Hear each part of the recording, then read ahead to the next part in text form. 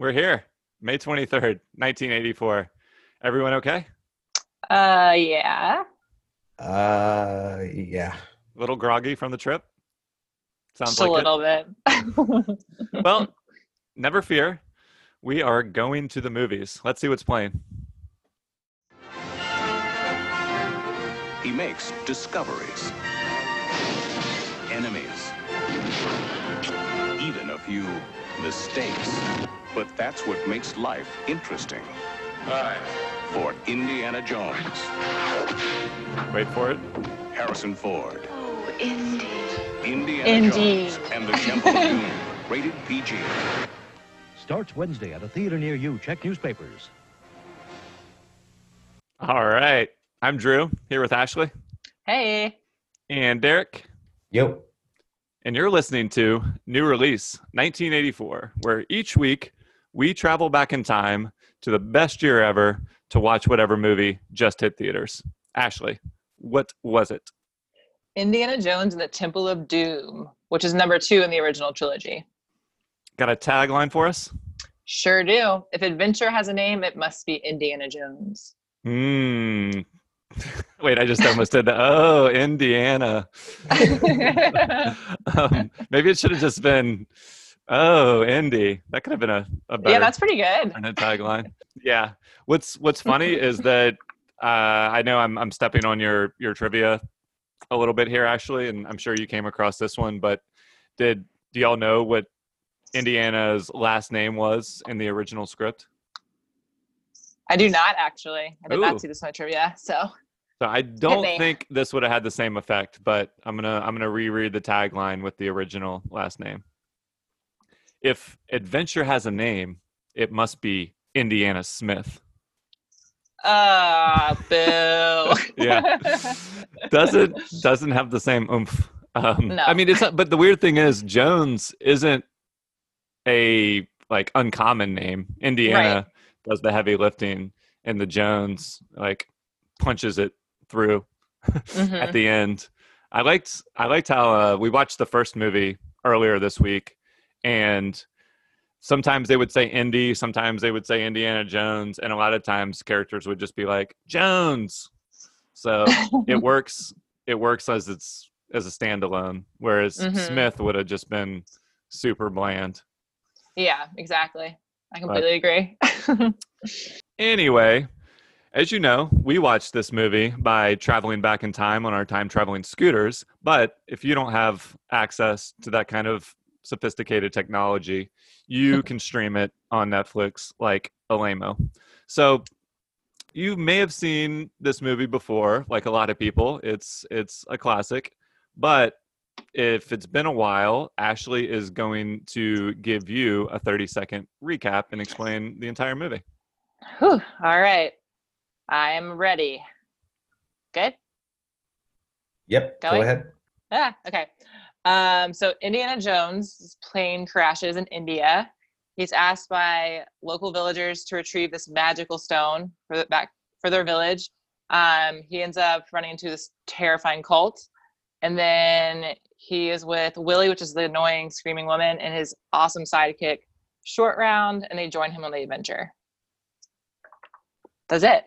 Wow. The whole movie. 7 seconds left. Yeah. Woo. Anything else to add? 3? No.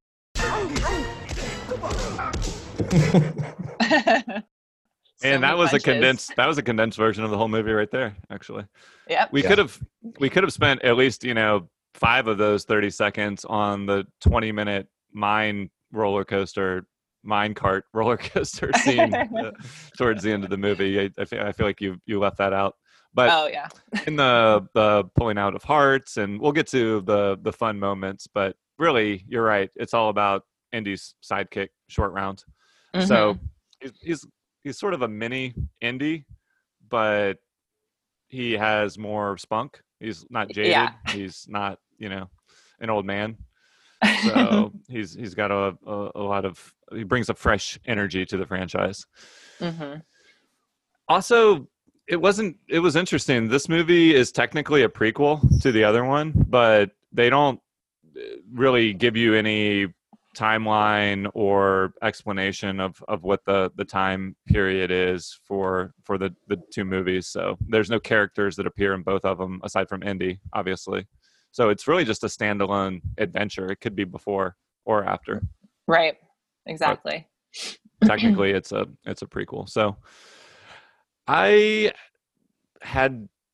knew I had seen this movie, of course, but like a lot of the things we've watched, I was genuinely curious how much of it I would remember as we went through. And the same thing happened when we watched the first one. I'd say I remembered like 10% of what was happening in the first one. And for this one, I remembered when the person's heart gets ripped out and still keeps beating and then gets lit on fire when the person, there's still a spiritual link between the person's heart once it's removed from their chest. Yep. So voodoo stuff is happening. And then I remembered sort of the climax where they're on the bridge and Indy is surrounded on both sides by the warriors, and he has to chop down the bridge and hang on, the very extended final action scene. But what about you, Ashley? What did you know going into this? I definitely remember the heart scene. That's like pretty iconic for that movie. Yep. And I remember the 20-minute, I didn't remember it being that long, but I remember the 20-minute scene of them like on in the mine going like that roller coaster ride, essentially. Yeah. And the first movie had like a 20-minute car chase scene. Mm-hmm. So there was a lot of, even though there were no characters overlapping or no storylines that were a continuation of the first one, there were all these callbacks, and it follows the same basic, like Indiana gets a mission, goes on the mission, and an escalating series of crazy action scenes happen from there. Death-defying. Yeah, since we're talking about the first one a little bit, we don't necessarily have to say which one you liked better, but there was some really memorable stuff in the first one, like the lightning scene at the end where they are summoning the power of the box, and everyone gets like electrocuted that looks at the box, and there's ghosts flying around. You compared it to Ghostbusters. It goes pretty hard sci-fi at the end. Did you like one more than the other, or you like them both equally? Well, I like the second one better. I like Temple of Doom better than the first. But I don't, because even in the first one, I know we saw that as kids, but I didn't really even remember the ending. And you'd think I would remember that ending, but I didn't remember it at all as a kid. Like, you remembered when this we watched ending? it. I remembered the heart scene, and I remember the bridge. Yeah. But I didn't remember at all, like the Nazis being destroyed, like, and the ghosts flying around. Like, I just didn't remember that at all for some reason. Right. Yeah. Did you like? Oh, go ahead.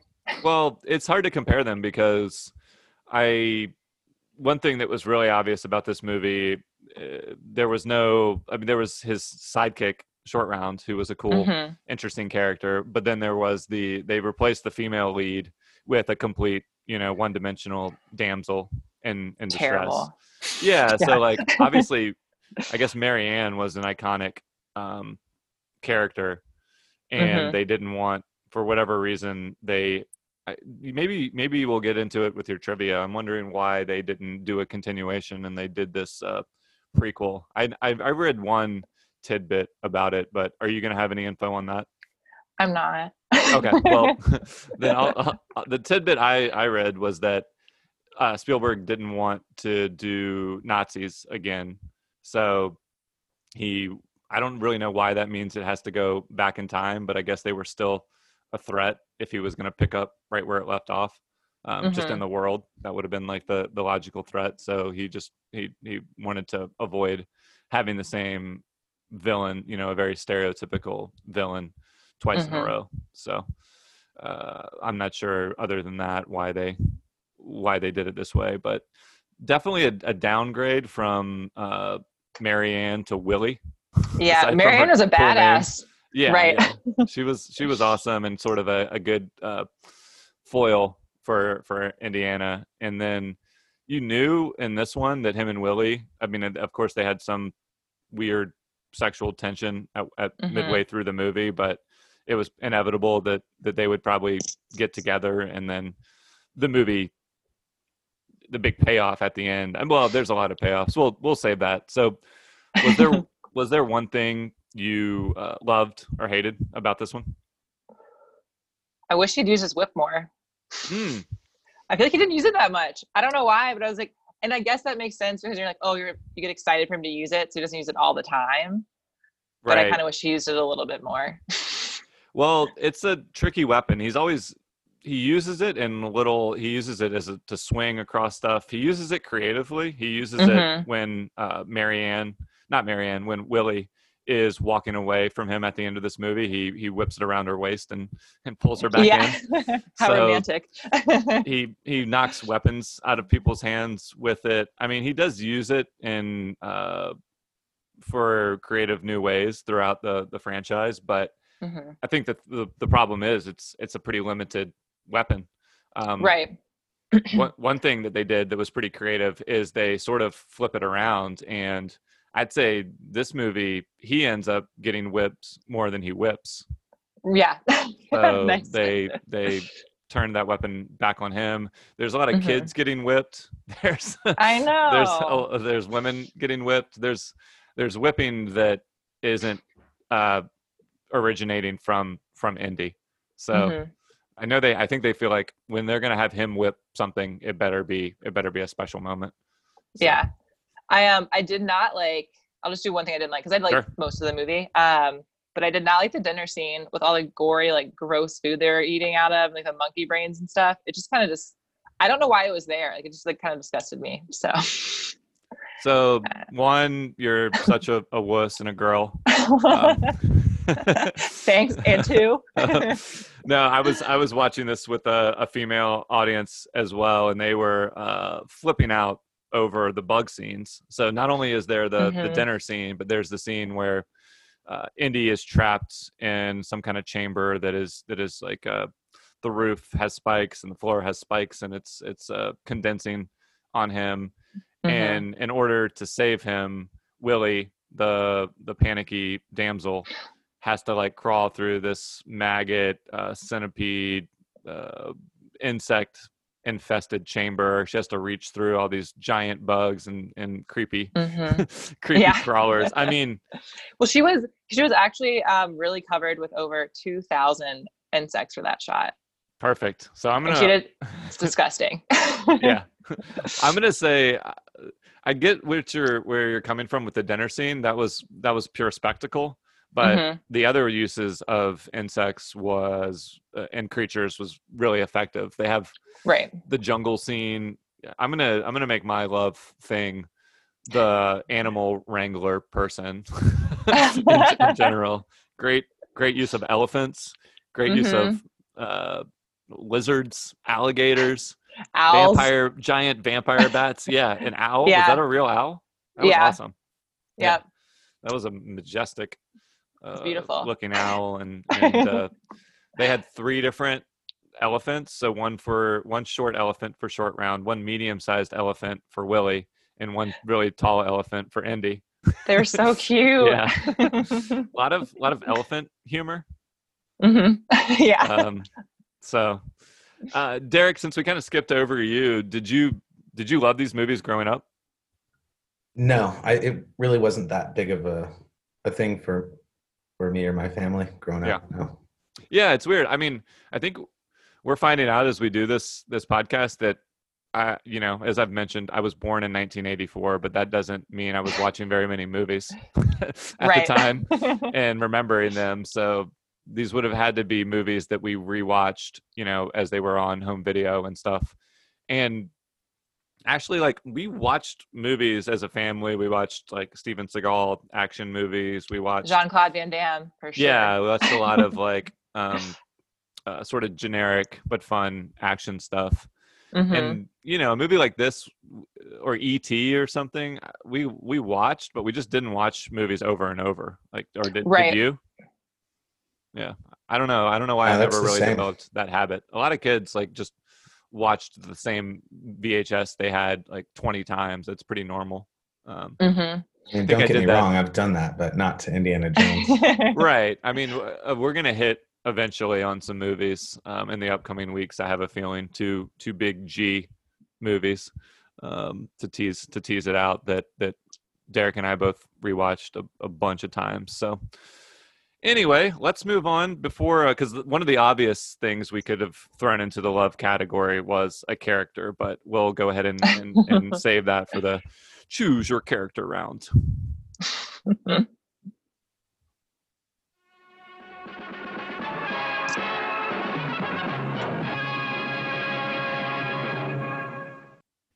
So imagine you're at the arcade, the Indiana Jones video game just came out, and you're scrolling through the character selector screen.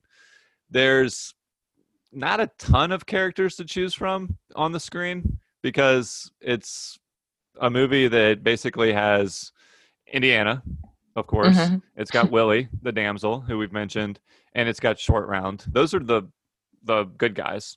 I mean, there's villagers, there's lots of animals. Maybe we should throw some of the animals. That's what I was thinking, like the baby elephant. Yeah. I mean, it's when we do this segment, it's interesting because we're always hesitant to just label ourselves Indiana Jones. Mm-hmm, I mean, right. Derek's not. He's wearing a Indiana Jones hat to go with his leather ensemble that we had to get him.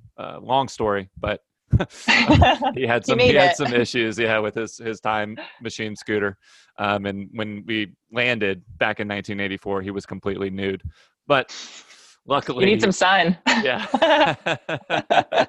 Yeah, it was we had to hide him behind a dumpster while we went on a leather run to get him outfitted for the movie. We wanted him to feel comfortable but also feel heroic while he was sitting in the dark theater. So looks pretty good. It's comfortable now. Don't worry. Thank you. Yeah, that leather's not sticking to your damp thighs. Yeah. Moving on. Derek is Indiana Jones just for the hat alone. I don't know why I'm assigning your character, but That's who I was going to choose anyway. Yeah. Perfect. I'm in God mode in the video game. Ashley, who are you leaning towards? So I'm going to choose, obviously Short Round's the best character, but I really liked, he's not even on the main list of characters, but his name is Dr. Nana Yakara, and he's the shaman for the Indian village, for the villagers. Ooh, nice. So he's my go-to, because he's just looking out for his village, and he's awesome. And a little trivia fact is that he actually didn't speak a word of English in real life at all. And so he delivered his lines by mimicking Steven Spielberg, who was prompting him off camera. So that's why there's some dramatic pauses and stuff, because he doesn't really know what he's saying. Oh, that is interesting. It's unlike Harrison Ford. He doesn't speak every obscure language that he encounters when he right. Harrison Ford was translating for the native people into English. So while he just stared off blankly into the horizon to deliver his monologues, never talks directly to a character. He just talks to the sky. So cool. Yeah, I forgot how you pronounced the name, but that is a outside the box choice. I would have considered going with, there's some memorable villain moments, but the villain characters aren't even that distinct. I mean, the main leader of the cult or whatever is memorable looking. He's got a red buzz cut or a red triangle cut. It's not a mohawk because it's too flat to his head, but it's dyed red, like Dennis Rodman meets Mr. T or something. Right. Yep. So that guy was cool looking, but I'm not going to pick him. Short Round, it He's just so depends. lovable. It depends on the mechanics of the game, and it depends on if the game involves a lot of sound bites. So if we get to hear his voice and we get to jump ahead to later, the skills he had developed by the end of the movie, which I assume they program into the game because they probably ramp up everyone's abilities. By the end of the movie, he's doing full blown roundhouse kicks. He's doing jump. That's the only type of kick I know. so I'm out of just a roundhouse. That's fine. I'm out of lingo. He's But got a staff and he's smashing people's skulls in. yeah, he He's does. awesome. He does at least 3 different kinds of kicks. He does some smashing. He beats up the other kid who's like the quote unquote king or prince of the city, but the kid is being mind controlled by the underground cult or whatever. The blood of the cult. Yeah. So, all right, I'll go with short round. Supercharged short round. We're all picking heroes. Nobody wants Willie. She's terrible, so no. Yeah. She can't do it. She doesn't do anything throughout the movie. Like, she doesn't really help. She helps them with that one part with the spikes coming down from the ceiling when she's going through the tunnel, but very reluctantly helps them escape from imminent death by reaching through the centipedes, and then 3 seconds later she reactivates the trap and almost has them killed. When Indy is fighting the giant dude on like the mine cart rail that's getting stuck into this smashing device. I don't know how to describe it. Some kind of circular steamroller. Yeah, circular steamroller that someone's clearly going to get flattened by. She throws like 20 minutes into the fight. She throws one rock at the guy from below. Yep. She's a good singer. Yeah. The movie opens with this crazy indoor nightclub scene where there's this choreographed dancing, there's a singing, there's a dinner scene. It's sort of like, it feels almost more like James Bond esque.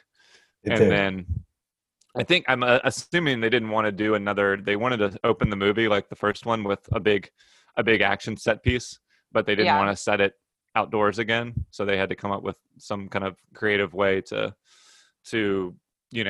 do a big action scene but do it inside. I thought it was cool. It was great. They actually filmed that scene last. So the dress she's wearing is made from beads from the 1920s and 30s, and they didn't want to like ruin the dress, so they filmed it last. And then that's so funny. That's true to her character, because that scene, once they do escape the nightclub, they go on a car chase, then they end up in an airplane, then they jump out of the airplane and snow tube down a mountain, fall off the mountain into a river, go whitewater rafting, fall at the end of the whitewater rafting, they fall off another giant cliff into another body of water. But after all that, she's still holding on to that dress. Right, yeah. So, yeah. The dress was clearly important to her character arc.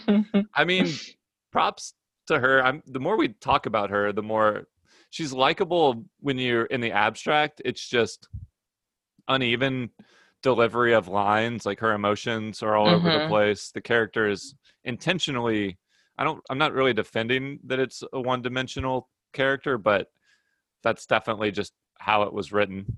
So yeah, exactly. I mean, maybe that's another way they were just sort of differentiating from Marianne. Like, this character wasn't supposed to be his equal. It was supposed to be kind of like the more shallow type of women that he's been into. Do we think that Indy gets around? Obvious question.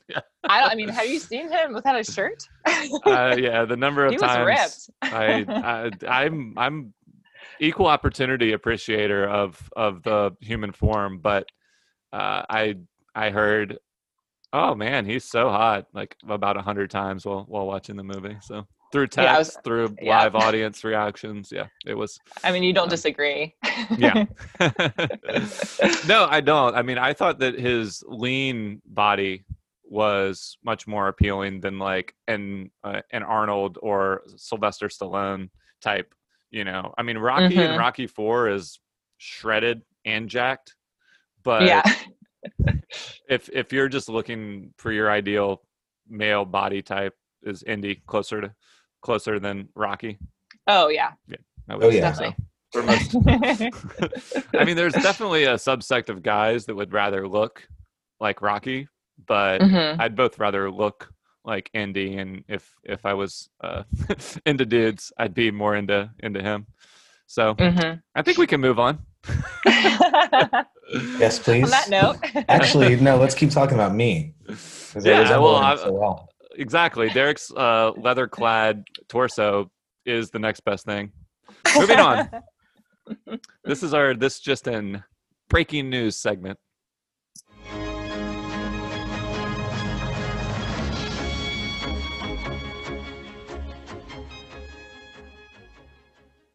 So when we landed in 1984 and we were out shopping at the leather store, I picked up a newspaper and saw that the Showtime Los Angeles Lakers had just defeated Derek's hometown Phoenix Suns in the Western Conference Finals. They're going to go on. Worst day ever. Yeah. Or Suns. They're going to go on to face Boston in the championship next weekend. Does anybody want to make a wager on who's going to win this championship? Because I know the answer, but I bet y'all don't. Let me look at my sports almanac from. Oh yeah, Back to the Future predictions. Back to the Future callback. That's how Biff got his big payday. So Lakers versus Celtics. Who do you have, Ashley? Celtics. Smart. Y'all nailed it. Although we'll give an update on the series next week. So I'm also gonna now flip to the box office chart in the paper, and not surprisingly, the movie that we just saw is a dominant number one with $33 million in its opening weekend. It also opened on a Wednesday versus because of its Memorial Day weekend. So for the holiday, it opened midweek instead of on Friday. So this is by far the biggest movie we've watched in terms of, box office hit. The theater is packed that we saw it in. We're not still in the theater, obviously. That would be crazy. We didn't bring all of our equipment, but it was really crowded. And this is probably a movie that people are just going back to week after week. So Indy, Temple of Doom at number one. Number two, a movie that we skipped over because everyone hates baseball, The Natural. Number three, hanging in there, one of our first movies that we went back in time to see, Breakin'. Yeah, wow. Dude. That's Yes. awesome. 4 million. Well, if you remember from Ashley's trivia, like it was Breakin' was the same weekend as 16 Candles, right? Mm-hmm. But it made more. Yep. Yeah, so Breakin's at number 3 right now, and 16 Candles is down at 6. Like 16 Candles is doing fine, but the fact that Breakin had such a long run is really, really impressive. That's rad. Yeah. Yeah, I really like that. But Indiana Jones is blowing everyone out of the water. I will be really curious to see with some of the huge movies we have coming up. Like I think Indiana Jones, spoiler, for the box office year-end report, ended up being the highest grossing movie of the year, but it is going to have some stiff competition. So I wonder if any of those are going to give it a run for its money. It cost $28 million to make, which is, I didn't adjust that for inflation, but that's a lot, as you would expect for a huge action adventure movie with probably a combination of elaborate sets, but does anybody know how much of this they filmed in different locations? So the bridge scene alone is filmed in 3 different locations. Oh, okay, wow. So if that gives you any intel into the rest of the movie, I'm sure it was all over. Yeah. I mean, the set design was ridiculous. It was incredible. Yeah. Yeah. Beautiful. The way they got those monkey skulls to be perfectly easy to pull off and access the chilled brains. Great work. By the cranberry sauce. Craft Services. And you think that they were actually eating bugs? I don't know. I mean, the monkey brains were obviously, it was cranberry sauce and something else mixed together, but I'm not sure about the bugs. Yeah. I mean, the dinner, the courses of the dinner included a giant snake that they slit open to release snakes out of the snake. And then a round of giant beetles that were had a nice gooey escargot sort of texture on the inside. Eyeball soup. Yeah, and then Willie asked for something more basic. What did she say? Something simpler. Yeah. something simpler like soup, and the soup they bring her out is a steaming cauldron of of eyeballs. Lucky her. Yeah. So she doesn't eat that, and then a dessert, as we've mentioned, was monkey brains chilled, which was nice. Yeah, that's nice. Something. Yeah. I mean, warm monkey brains might be a bit much, but chilled monkey brains, I could get down with. Yeah. So, do you have any? I assume this was a well-reviewed movie, but do you have anything to back that up?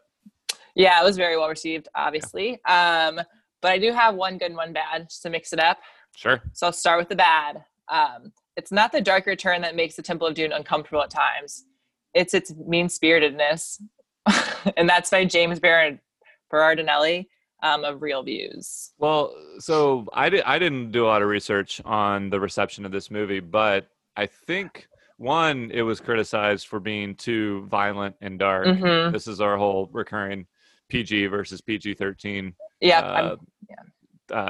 situation. So this was PG in a family movie presumably, but it had some pretty hardcore violence. And then two, I feel like this was a backlash that probably came later, but the treatment of Native people is just like cult leaders. And I mean, they do show the nice happy village as some balance, right? But the way they portray the villains are all brown, not Nazis this time, but just kind of like evil brown people. So yeah, the people of India didn't want it filmed in India because they said it was too racist, and parents were like very upset of how graphic this movie was because they're expecting it to be like the first one. They're like, oh, I can take my kids, and they were like outraged. In fairness, there were a couple of surprising violent moments in the first one. Like, didn't someone's head get like shot? They showed like blood splatter coming out of someone's head, I want to say. And but this one had some pretty graphic death scenes. It had the heart. I mean, first one had that head. Somebody got decapitated and like weird colors came out of their neck. Oh no, I'm confusing this with Led Zeppelin film that I watched this week. Sorry. Common mistake. Very common. Yeah. So what? Yeah. So let's do like a good review too. So this is by Roger Ebert. He said, Steven Spielberg's Indiana Jones and the Temple of Doom is one of the greatest bruised forearm movies ever made. You know what a bruised forearm movie is? That's the kind of movie when your date is always grabbing your forearm in a vice-like grip as unbearable excitement unfolds on the screen. After the movie is over, you've had a great time, but your arm is black and blue for a week. Wow, Ebert. That's pretty good. I've never pictured him on a date. Oh, fair. Well, fair.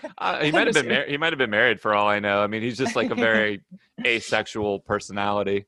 And that's also sort of like a female stereotype or trope. The girl in the theater who's like freaking out and screaming over the violence. But I witnessed it firsthand. We witnessed it firsthand when we went back in time to watch it. Would you be squeezing someone's forearm, Ashley, throughout this movie? No, I wouldn't, but that's okay. The girl next to me squeezed mine a little bit and she didn't even know me. Yeah, well, it's probably the leather. Yeah. Oh, that's true. That's a good way to prevent like too much bruising. Wear a strong outer shell made of raw hide. Such a man.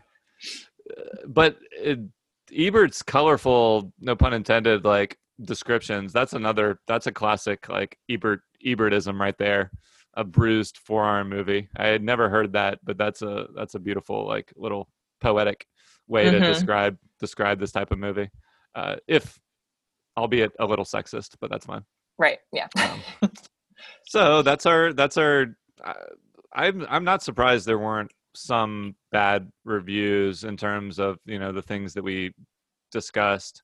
I was also just not sure which one of these movies, I mean, between the first two, we haven't watched the third one yet, between the first two, which one was just generally more liked.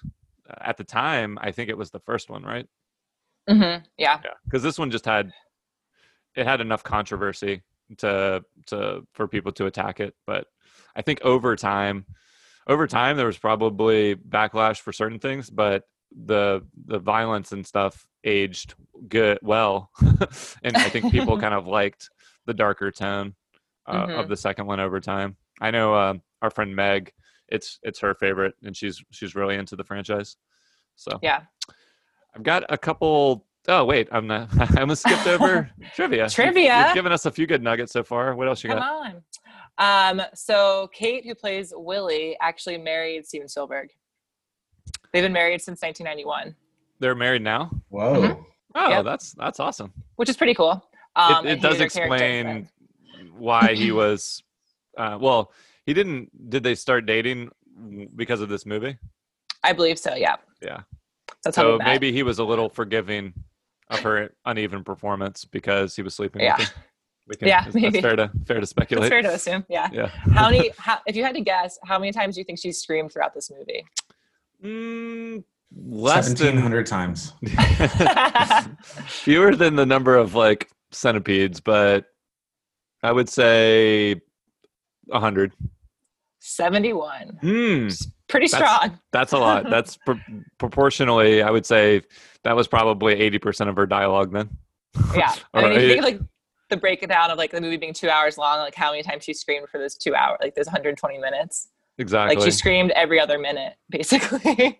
If sound was coming out of her mouth, it was a scream or a song.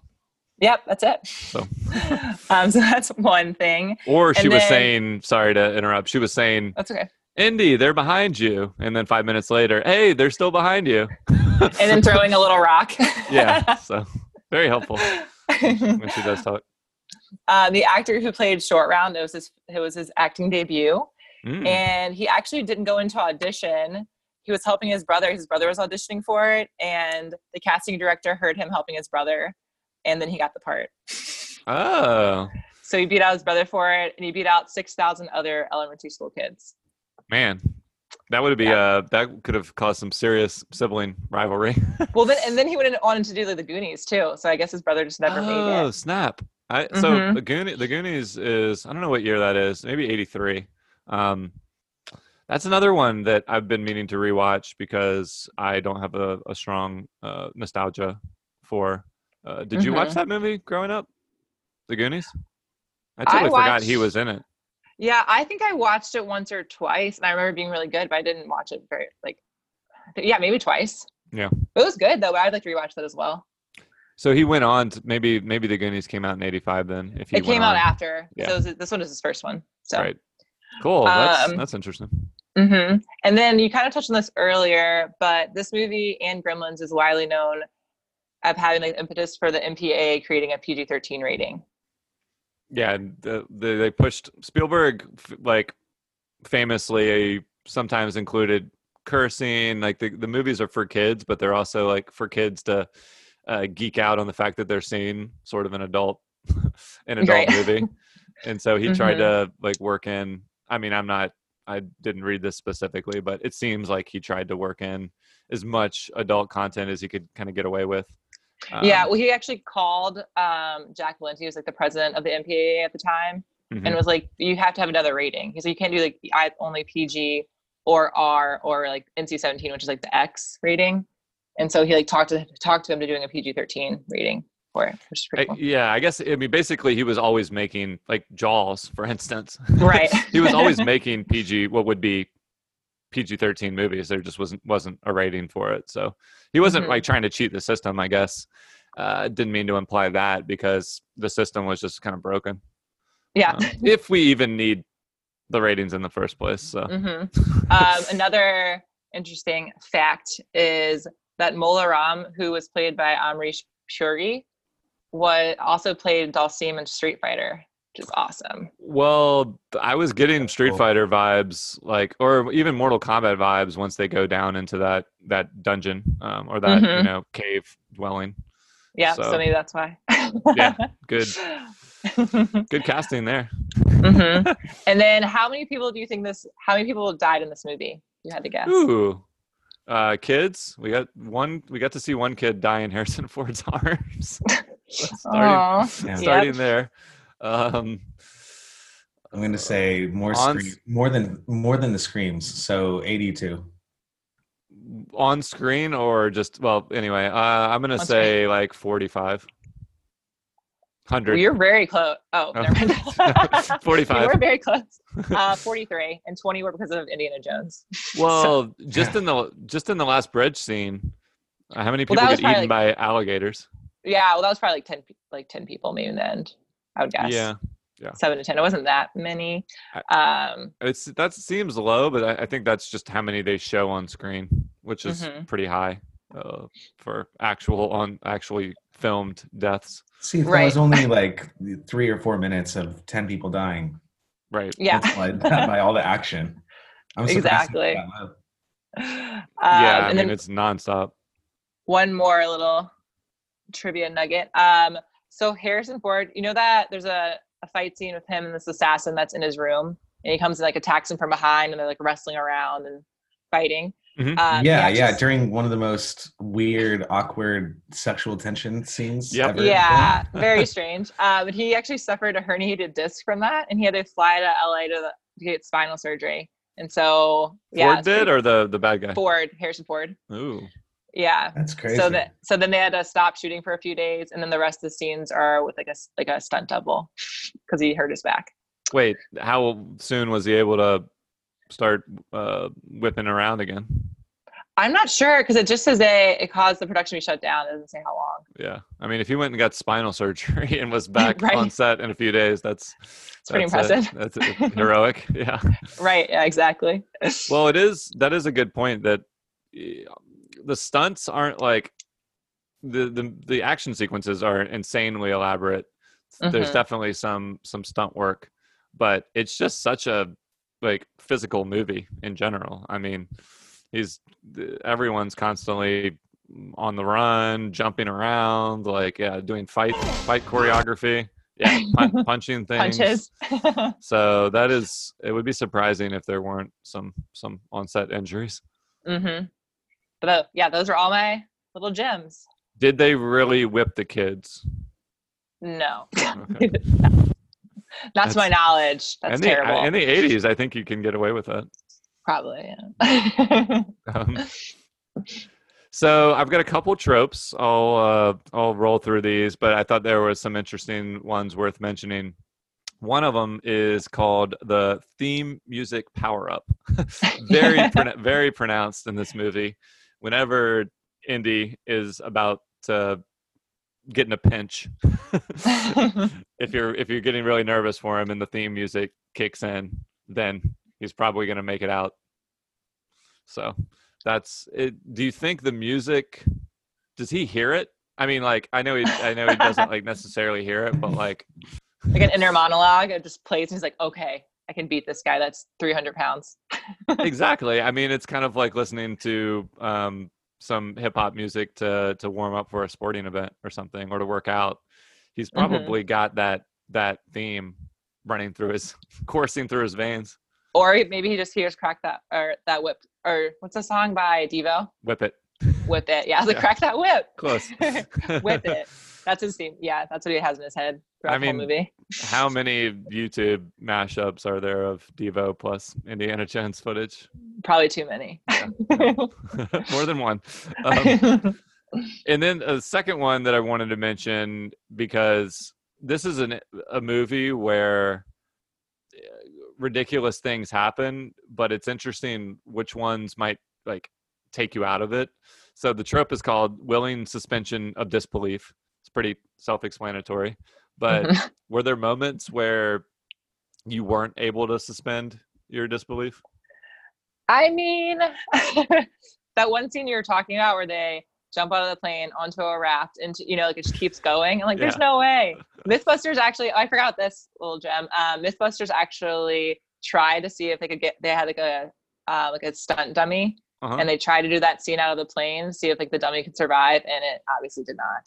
So. Well, yeah, I didn't even really like the parachutes were gone from the plane, so they had to use the raft that they traveled for the next 6 locations on as a parachute. That was probably the most unrealistic part of an insane unrealistic sequence. I mean, I would say in the heart. Obviously well. the heart, but that was magical. So I mean, there was a voodoo doll that they used. Did y'all like the little nice touch of having the voodoo doll with a hat? Yeah. Yeah, that was awesome. That was great. Yeah. Why not? That was fun. If the hat fell off, they should have. The voodoo kid who was controlling the doll should have pulled the hat off, because if Indy's hat had flown off, then he would have been completely useless. That's much more traumatic to him than just having a stabbing heart wound. Right. Yeah. So not having his hat on would have completely thrown him off his game. So, and then I would say, so more so than the magical cult stuff, the mind cart action scene where the speeding cart is going through the caves, and there's a break, sort of. I don't know what's propelling the cart to be so fast, unless it's just going downhill. It's a roller coaster scene. Basically. Yeah, essentially. And they get to choose between blue and red, which is the lightsaber colors. So they did that on purpose for the tunnels. Callback. Nice. So I did not notice that.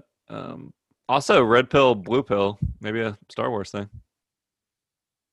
Oh, maybe the Matrix was kind of referencing that. Yeah. So it was even though those are the things that jumped out at me, I would say I was pretty well, for both the first and the second movie, pretty effectively able to suspend my disbelief. It helps that they start the movies off with such elaborate and extreme action scenes. Like, everything that happened in the first opening scene was completely unbelievable. The way the antidote was getting kicked around on the floor, and it's just like absurd action for 20 minutes. And if one thing was different, everyone would be dead, or Indy would be dead. Multiple times. I can't say over. Dead. Dead. I was saying dead. And he would be done in, and then he would be dead. So after they capture Indy and do the make him drink the blood and hypnotize him, or whatever they do, they put this red sash on him, like a very thin red sash on his finally shirtless body. Yes. And at one point he like turns and it's on the other side, like it flipped around. But that's the kind of stuff that's not a suspension of disbelief. That's just a continuity error. When you have like the insane number of balls that you're juggling in every one of these scenes, I wouldn't be surprised if there's 100 little errors like that throughout the movie. But that was the only one I noticed. I didn't notice any. Yeah. Yeah. I'm not usually super keen on stuff like that, but just with the number of like set items to keep straight, this movie was probably a nightmare for the person in charge of that. Well, let's move on to our favorite segment, Rank the Blank. Woo.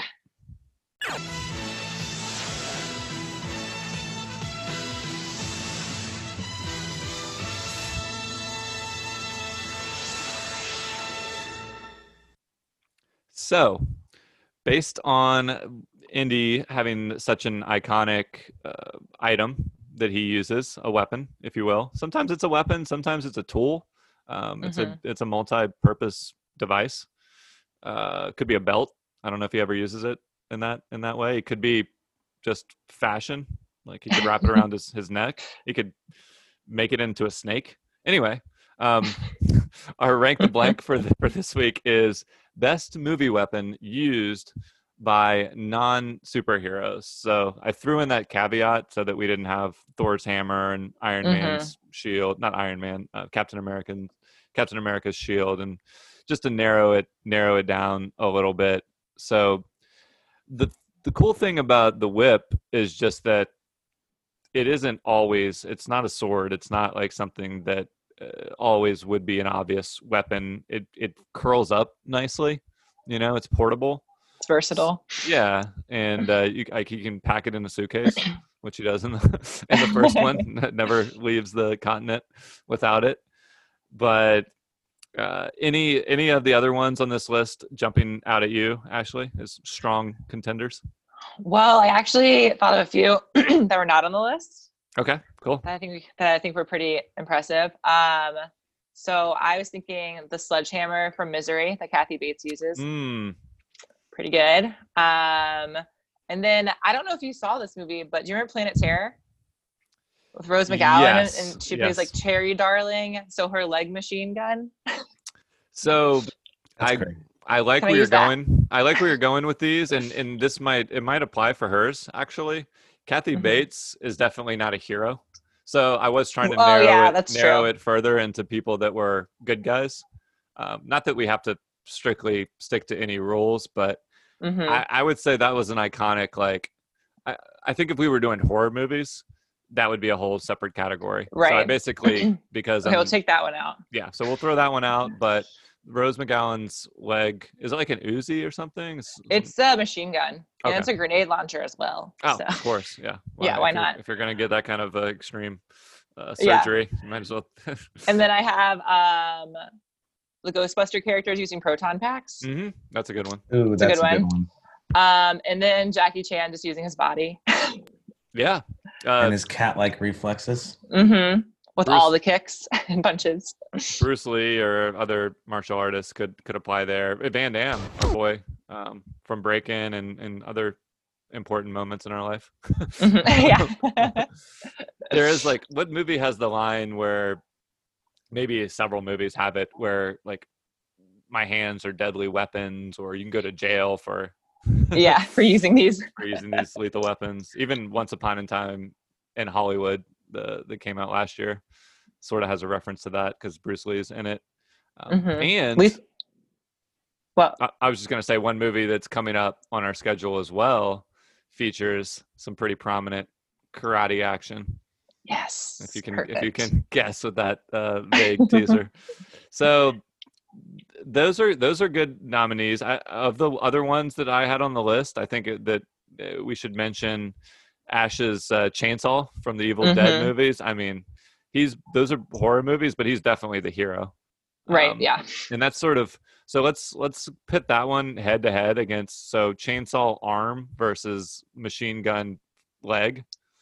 Machine gun leg, for sure. I mean, it definitely has more range. And it has a grenade launcher. It's got a grenade launcher. But is it cooler? Yes. Okay. Yeah, definitely. I'll defer to y'all. I'm not obsessed with the Evil Dead movies. It's not like the iconic horror franchise for me. So I'm not gonna fight too hard for it. What about the Bride's Hattori Hanzo sword in Kill Bill? Oh, it was incredible. So that's a hard a hard one to. That one has the advantage of, we know the whole backstory of the item itself. Like, there's this whole build up to her having the sword made and training with the sword, and it's just kind of got like much more history to it than these other ones are kind of random. And then one that we mentioned, you mentioned a few minutes ago, is I put Luke's lightsaber, but of course he's not the only one that uses the lightsaber. So where does seems like you're leaning towards the machine gun leg. How does Indy's whip? I mean, it doesn't have to be, obviously it's not who would win in a fight. It's just whatever your logic is for which one is more iconic, more interesting, more creative.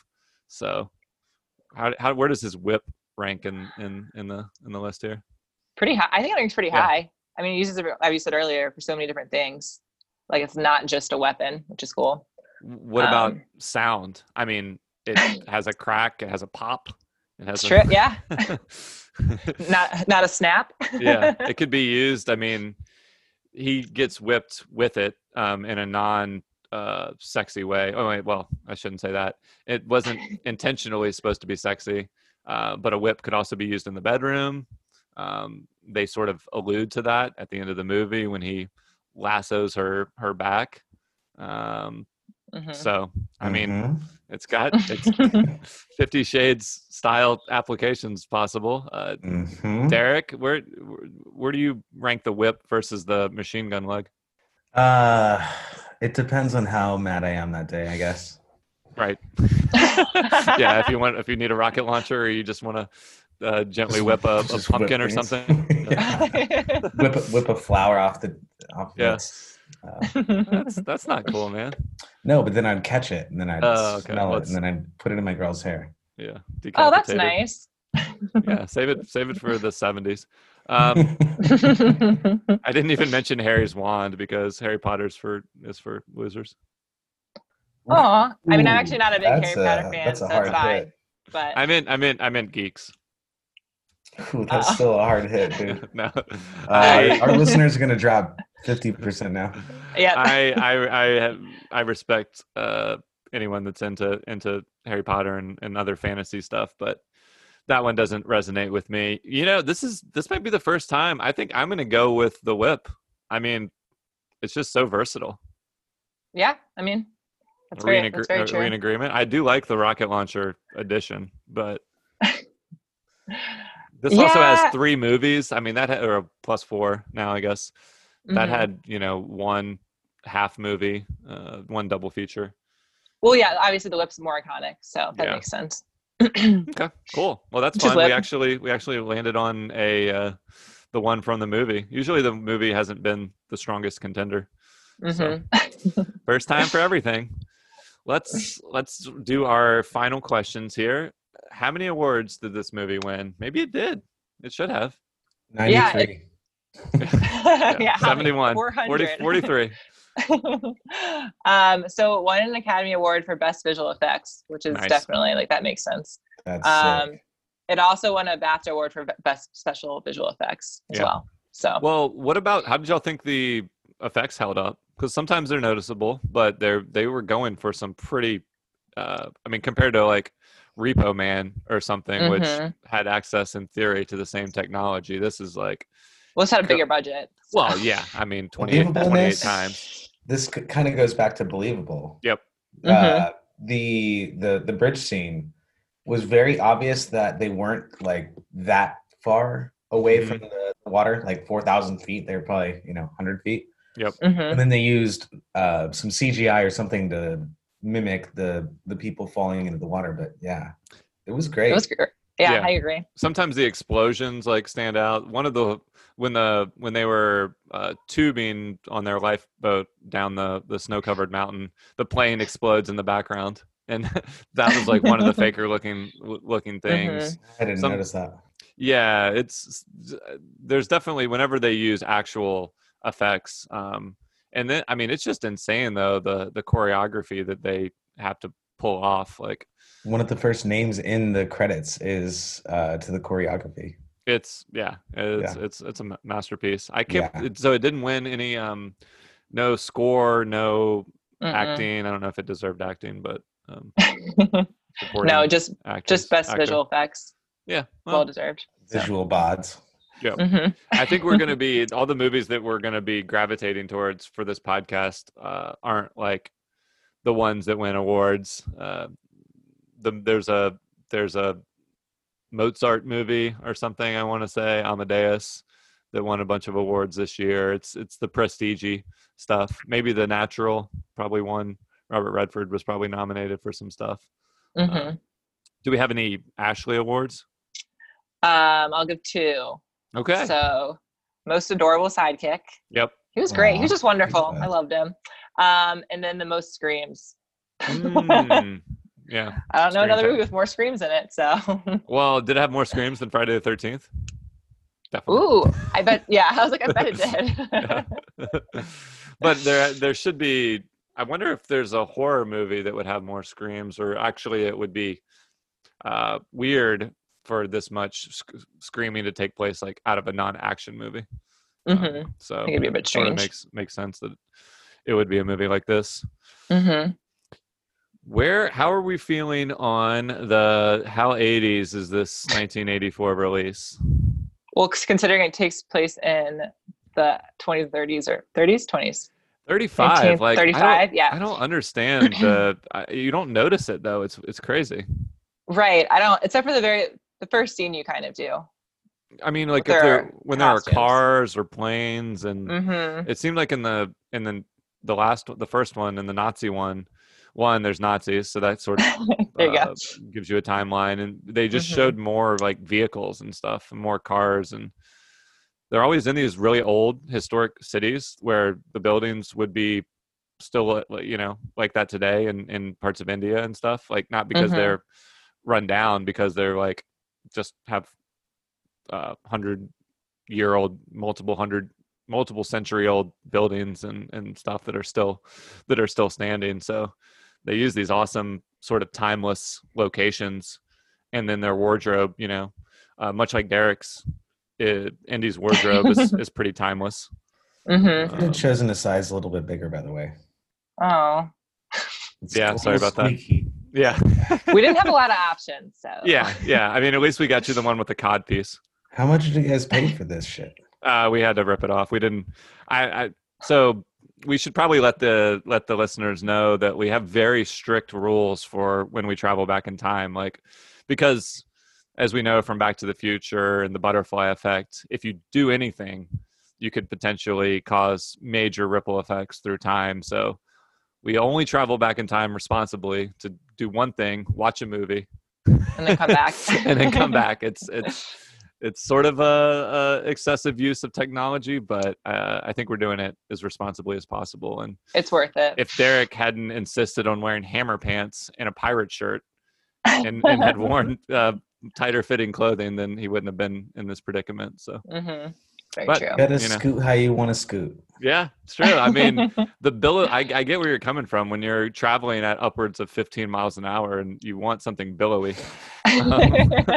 So it made sense. And I mean, seeing you decked out in leather, getting back on the scooter, was a little weird. I mean, that's overkill for that kind of hog. I don't know. I feel like Ashley really dug it. Yeah. Well, I mean, Yeah. it was she pretty might have nice. just been fired up from the movie. Well, no, I mean, like seeing Harrison Ford in Ouch. various. No, it was definitely Derek. It was definitely Derek, not Okay. Harrison Ford, so. All right. Well, yeah, you picked out the outfit that you wanted to see him in. Oh wait, we're off. We're off topic here. So how 80s? You made a good point. It wasn't set in the 80s. The 80s.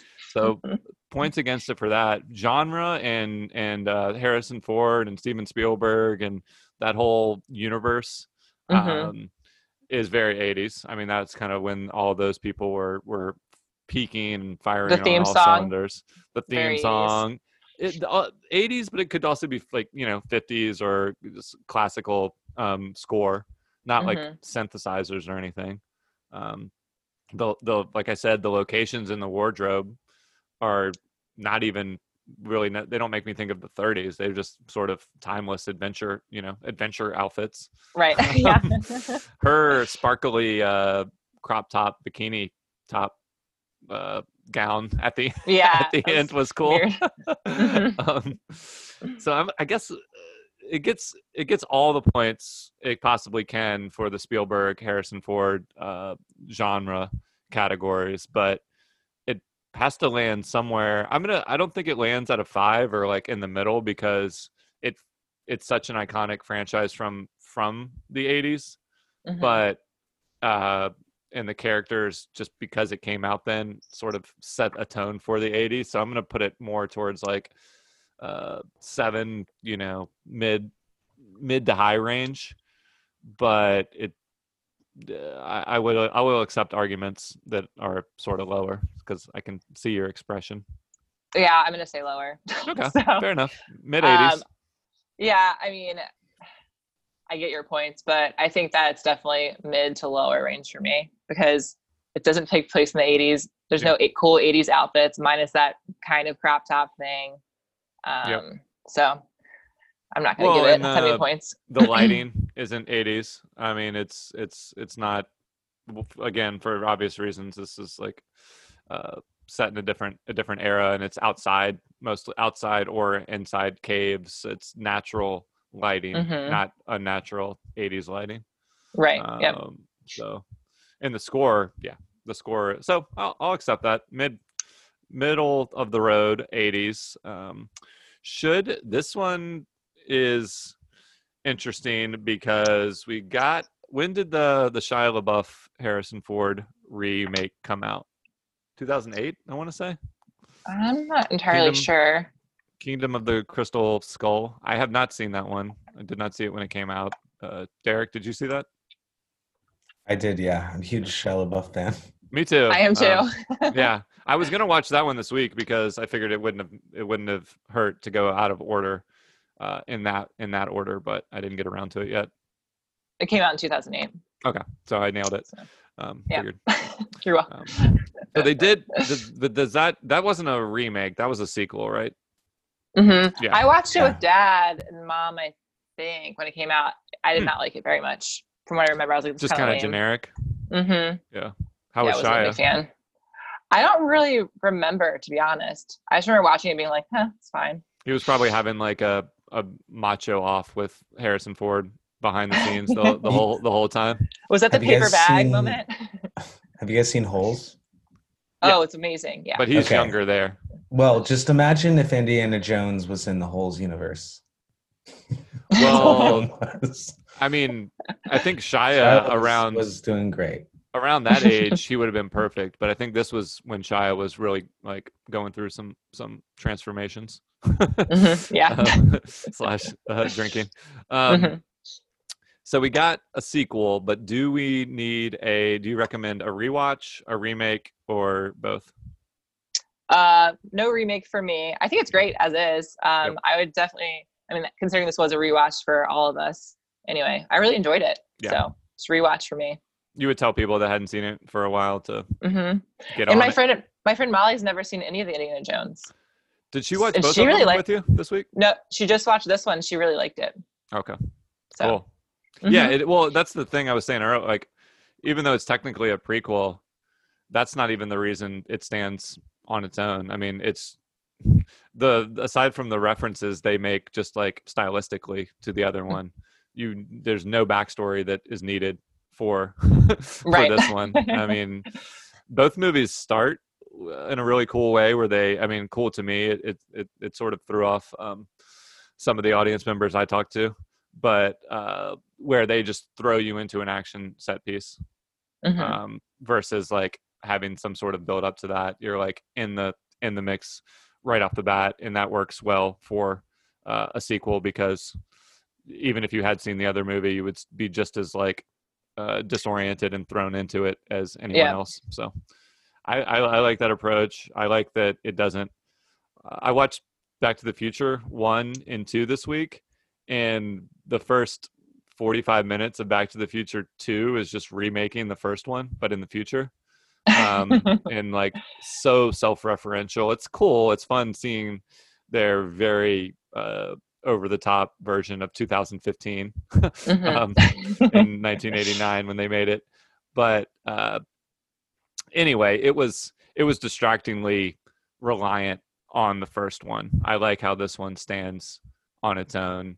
And I wonder, so then there's the third one in the trilogy, in the original trilogy, was the Last Crusade, which, once again, I have no idea how much of that one I would remember. And I don't remember any of it at all. Right. I wonder if Marianne comes back. I wonder if it's set, if it feels more like a sequel or they just do a standalone adventure again. Is Short Round in the third one, Derek? He might be. The third one's where he has to choose like which goblet to drink out of, right? That's Harry Potter. No. No. There is an Indiana Jones. I forget. Anyway, he has to choose which goblet to drink out of. Otherwise, everything's gonna fucking crumble. That sounds familiar. He chooses the right one, and it's like the boring, dusty goblet versus like the crystal or the gold. Oh, interesting. Okay. Yeah.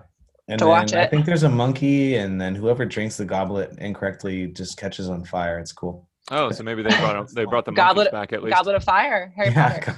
There you go. Geeks. I definitely recommend a rewatch. I definitely don't need to see Harrison Ford remake any of his own movies anymore. I mean, I was sort of hyped up for Blade Runner, and definitely less hyped up for Star Wars, which weren't remakes necessarily. Blade Runner, I don't even know how to classify that, but Star Wars wasn't a remake, but just a return to his characters from 30 plus years ago. I'm over that. So if they had just straight up recast an indie style character as someone like Shia LaBeouf, that would have been pretty interesting. But trying to bring them back together as have it both ways, I don't like the half and half approach. Yeah. Like introduce the new indie, but still have the other indie around to pass the baton. Like it's much cleaner if you just start fresh and Shia LaBeouf is Indiana Smith or whatever. Yeah. So I'm gonna say just rewatch it. Yeah. I'm saying rewatch too. Summation. I watched most of it with Mark and his 16-year-old son. Oh, right. And they both really enjoyed it. So had Miles seen it before? Yeah, he had. Ooh. Yeah. So they had probably watched it together before, but it's cool. Doesn't take long to develop like a fresh viewing of movies like this. I mean, it has been a while for me, but even if you've seen them like 10 years ago or something, it's surprising to me every time how new a movie feels when I rewatch it. So I guess that's enough indie talk. Y'all have anything else on indie, or should we talk about the preview that we saw at the theaters for next week? Ooh, the preview. Yeah, it is starting to feel good too. Yeah. Just don't ever take it off. Well, you won't be able to take it off if you try. Yeah. Between all the time travel and the fact that it was skin tight to start with, I'm sure like the decompression from change in altitude just permanently bonded it to your body. Good luck. It's a bit tighter. I have a feeling our expert segue here, our movie for next week might feature some leather. Willem Dafoe is in it. It's an action musical. Yes. Let's just hear a little taste. You are about to enter a world. Sounds leathery. People are moved by the music of a woman of beauty. I don't want more leather. Justice is in the hands of one man of courage. Where the battle between good and evil is fought in Streets of Fire.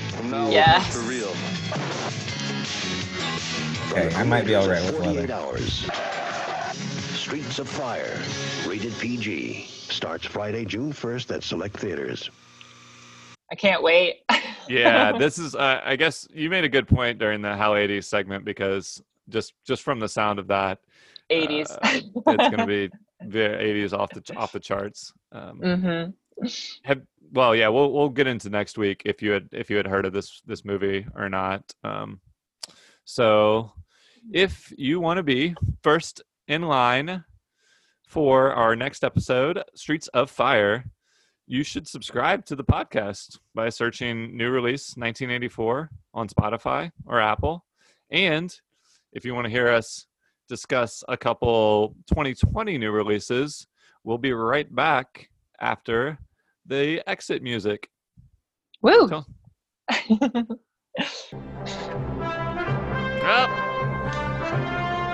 more powered up already.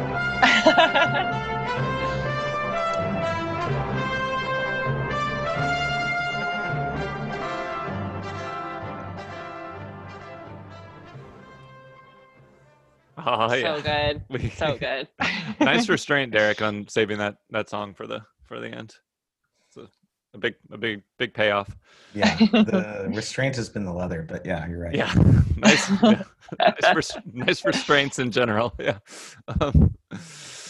So I haven't really watched much this week that's from our modern era. Back to the Future, as mentioned, we watched the first indie movie. Ashley, have you been watching any 2020 stuff? Just Riverdale. Well, that's very 2020. Yeah, very 2020. I only have a few episodes left, but it gets pretty good. Well, So you were saying you had this complicated relationship with watching it to where it can be too much. You feel like you need to take a break, and then you start it back up again and get sucked in. Clearly, the second one won out Yeah. because you've watched 17 episodes in 2 weeks, which is not crazy. no, that's fine. That's fine. Binge shaming, but that's several a day. Yeah. So, no, I really like it. I like where it's headed right now. So I had to keep watching it. It did have a little bit of a lull for me, which maybe we can talk to after you go through that part. But for a few episodes, I was like, I don't know if I'm really into it. And I wasn't paying attention at all. And then some stuff happens, and I got back into it. So, well, it's really crazy to think that I don't watch that many shows anymore, many new shows that do full network seasons. So this season got cut short because of the lockdown and productions shutting down before they could film the last 3 episodes. So it cuts off at 19, but 22-hour long, or 42 minutes with commercials, right. Episodes of a show like this is objectively too much, but it's still fun. But if this was made on Netflix, it would be 10 episodes a season or 12. It's just crazy that they do 20 episodes of it. So, yeah, I'm excited. Well, and I think part of the reason I haven't finished it is because I don't want to finish it without the other 3 episodes. I feel like it's just going to be kind of weird. So I'm kind of waiting out. Well, holding on a little bit. I don't know what they're going to do. They're not they're just going to cut the season here. I don't know how much I don't know how much the last one that they filmed feels like a finale. I don't know if they edited it in any way to make it feel more of a finale, but they're going to resume production for the next season, but they're not going to finish this season. Unless they finish it at the beginning of next season effectively. So like a recap, and they just add in what happened. Yeah, at least that's what I'm hearing from my sources. But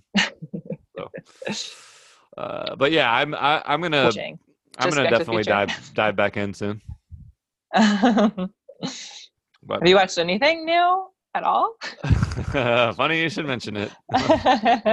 Last Sunday, but basically a week ago, I watched The Wrong Missy, hit Netflix movie, Netflix original with David Spade and Lauren Lapkus, I think is how you pronounce her name.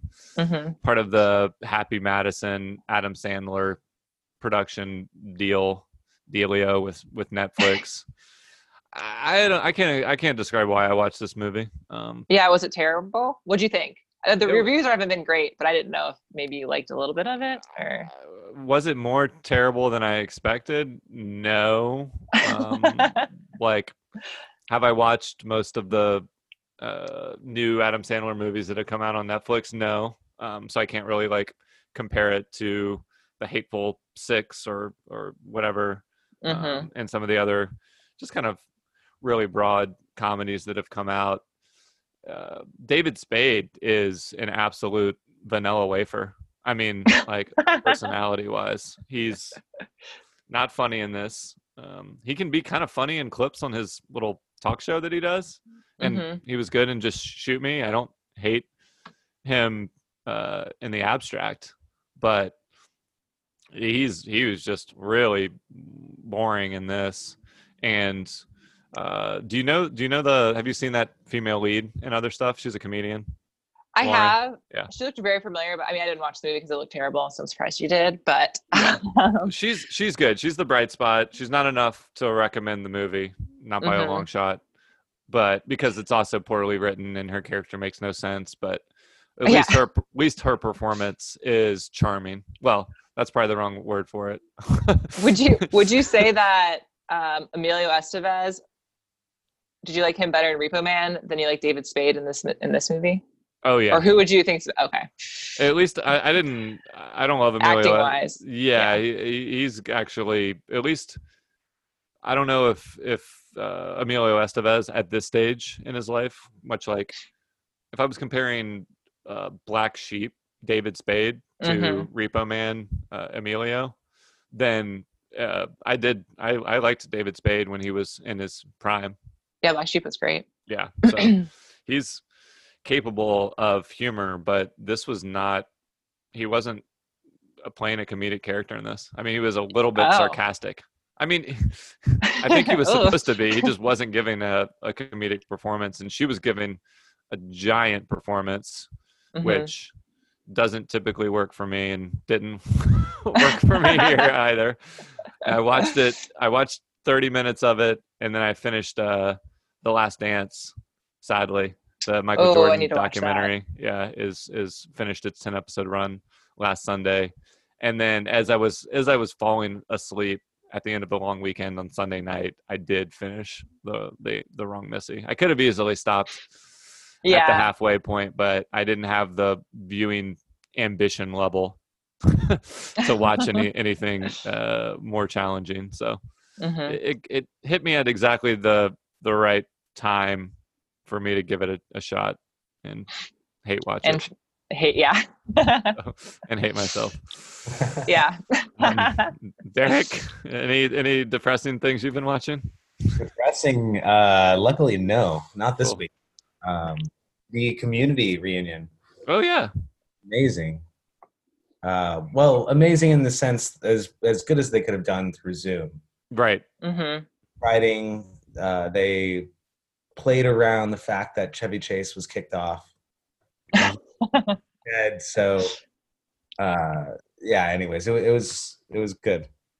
It felt like the season, is emotional. Had all the main characters aside from Chevy Chase.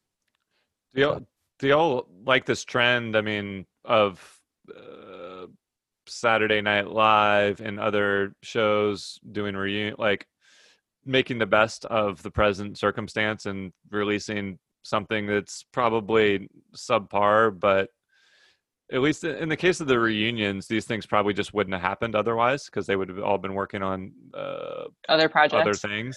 So that's kind of a cool outcome. But have you all watched any of the Saturday Night Live stuff that's been happening?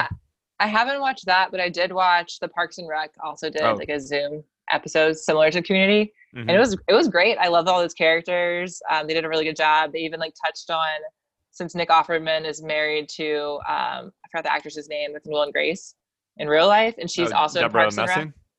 No, the one with the loud voice. Amy Poehler. Okay. Anyway, not Amy so Poehler. she's also in the Parks and Rec. She's in a few at cameos, and so she comes on the Fran Zoom Drescher too. Okay. Anyway, is it not Fran Drescher? No. Oh. The worst. But they do a great job. I was going to Google it and just say it, but I thought you guys were going to quickly go past this. Yeah, I thought so too. Megan Mullally.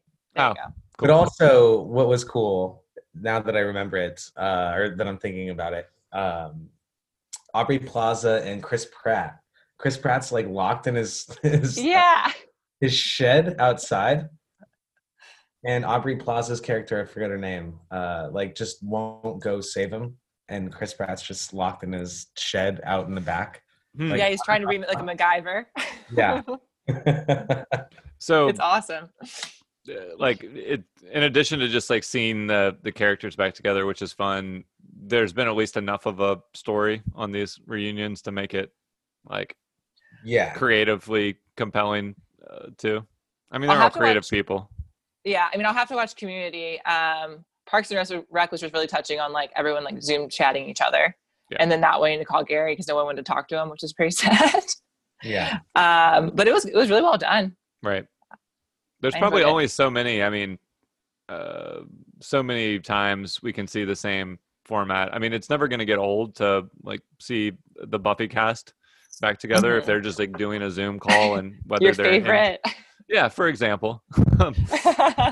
One Tree Hill back together again, one last game, but a basketball Zoom call, the go Ravens. But that's gonna wear out its welcome. The creative side of it, the nostalgia side of it will continue to be novel if it's new shows doing it.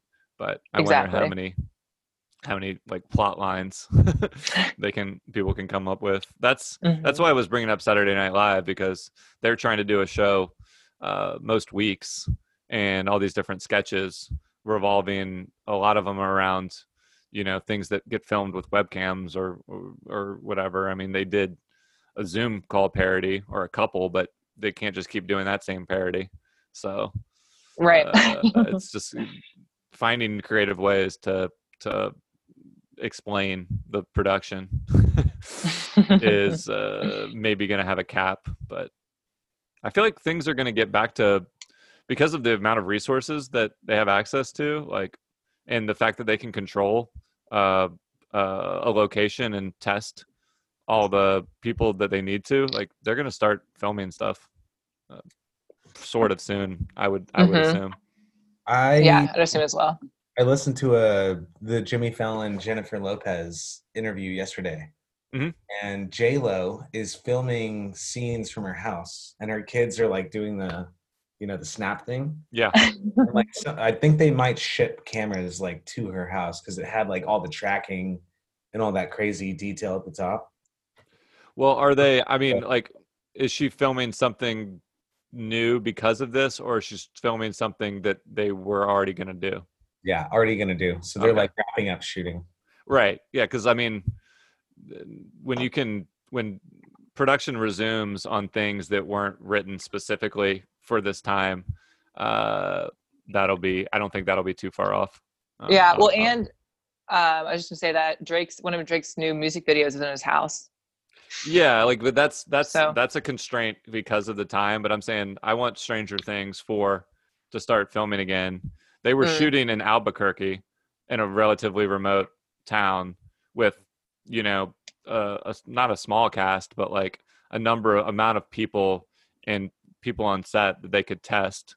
Like, sports are coming back. I'm just saying there's no reason why they would stay shut down that much longer.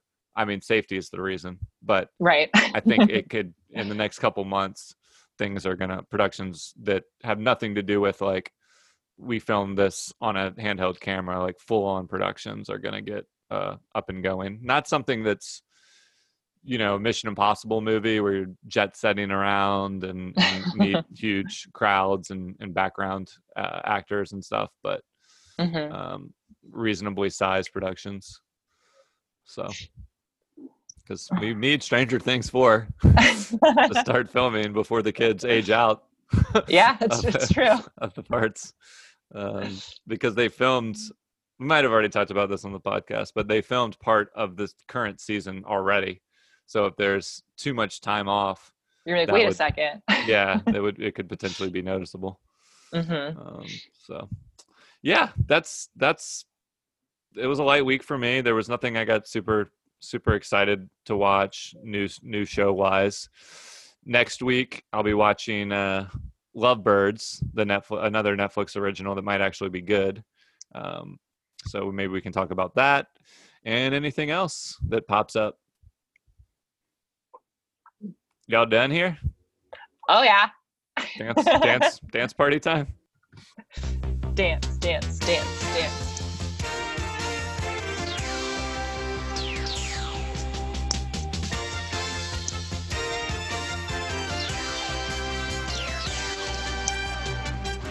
I love the lasers.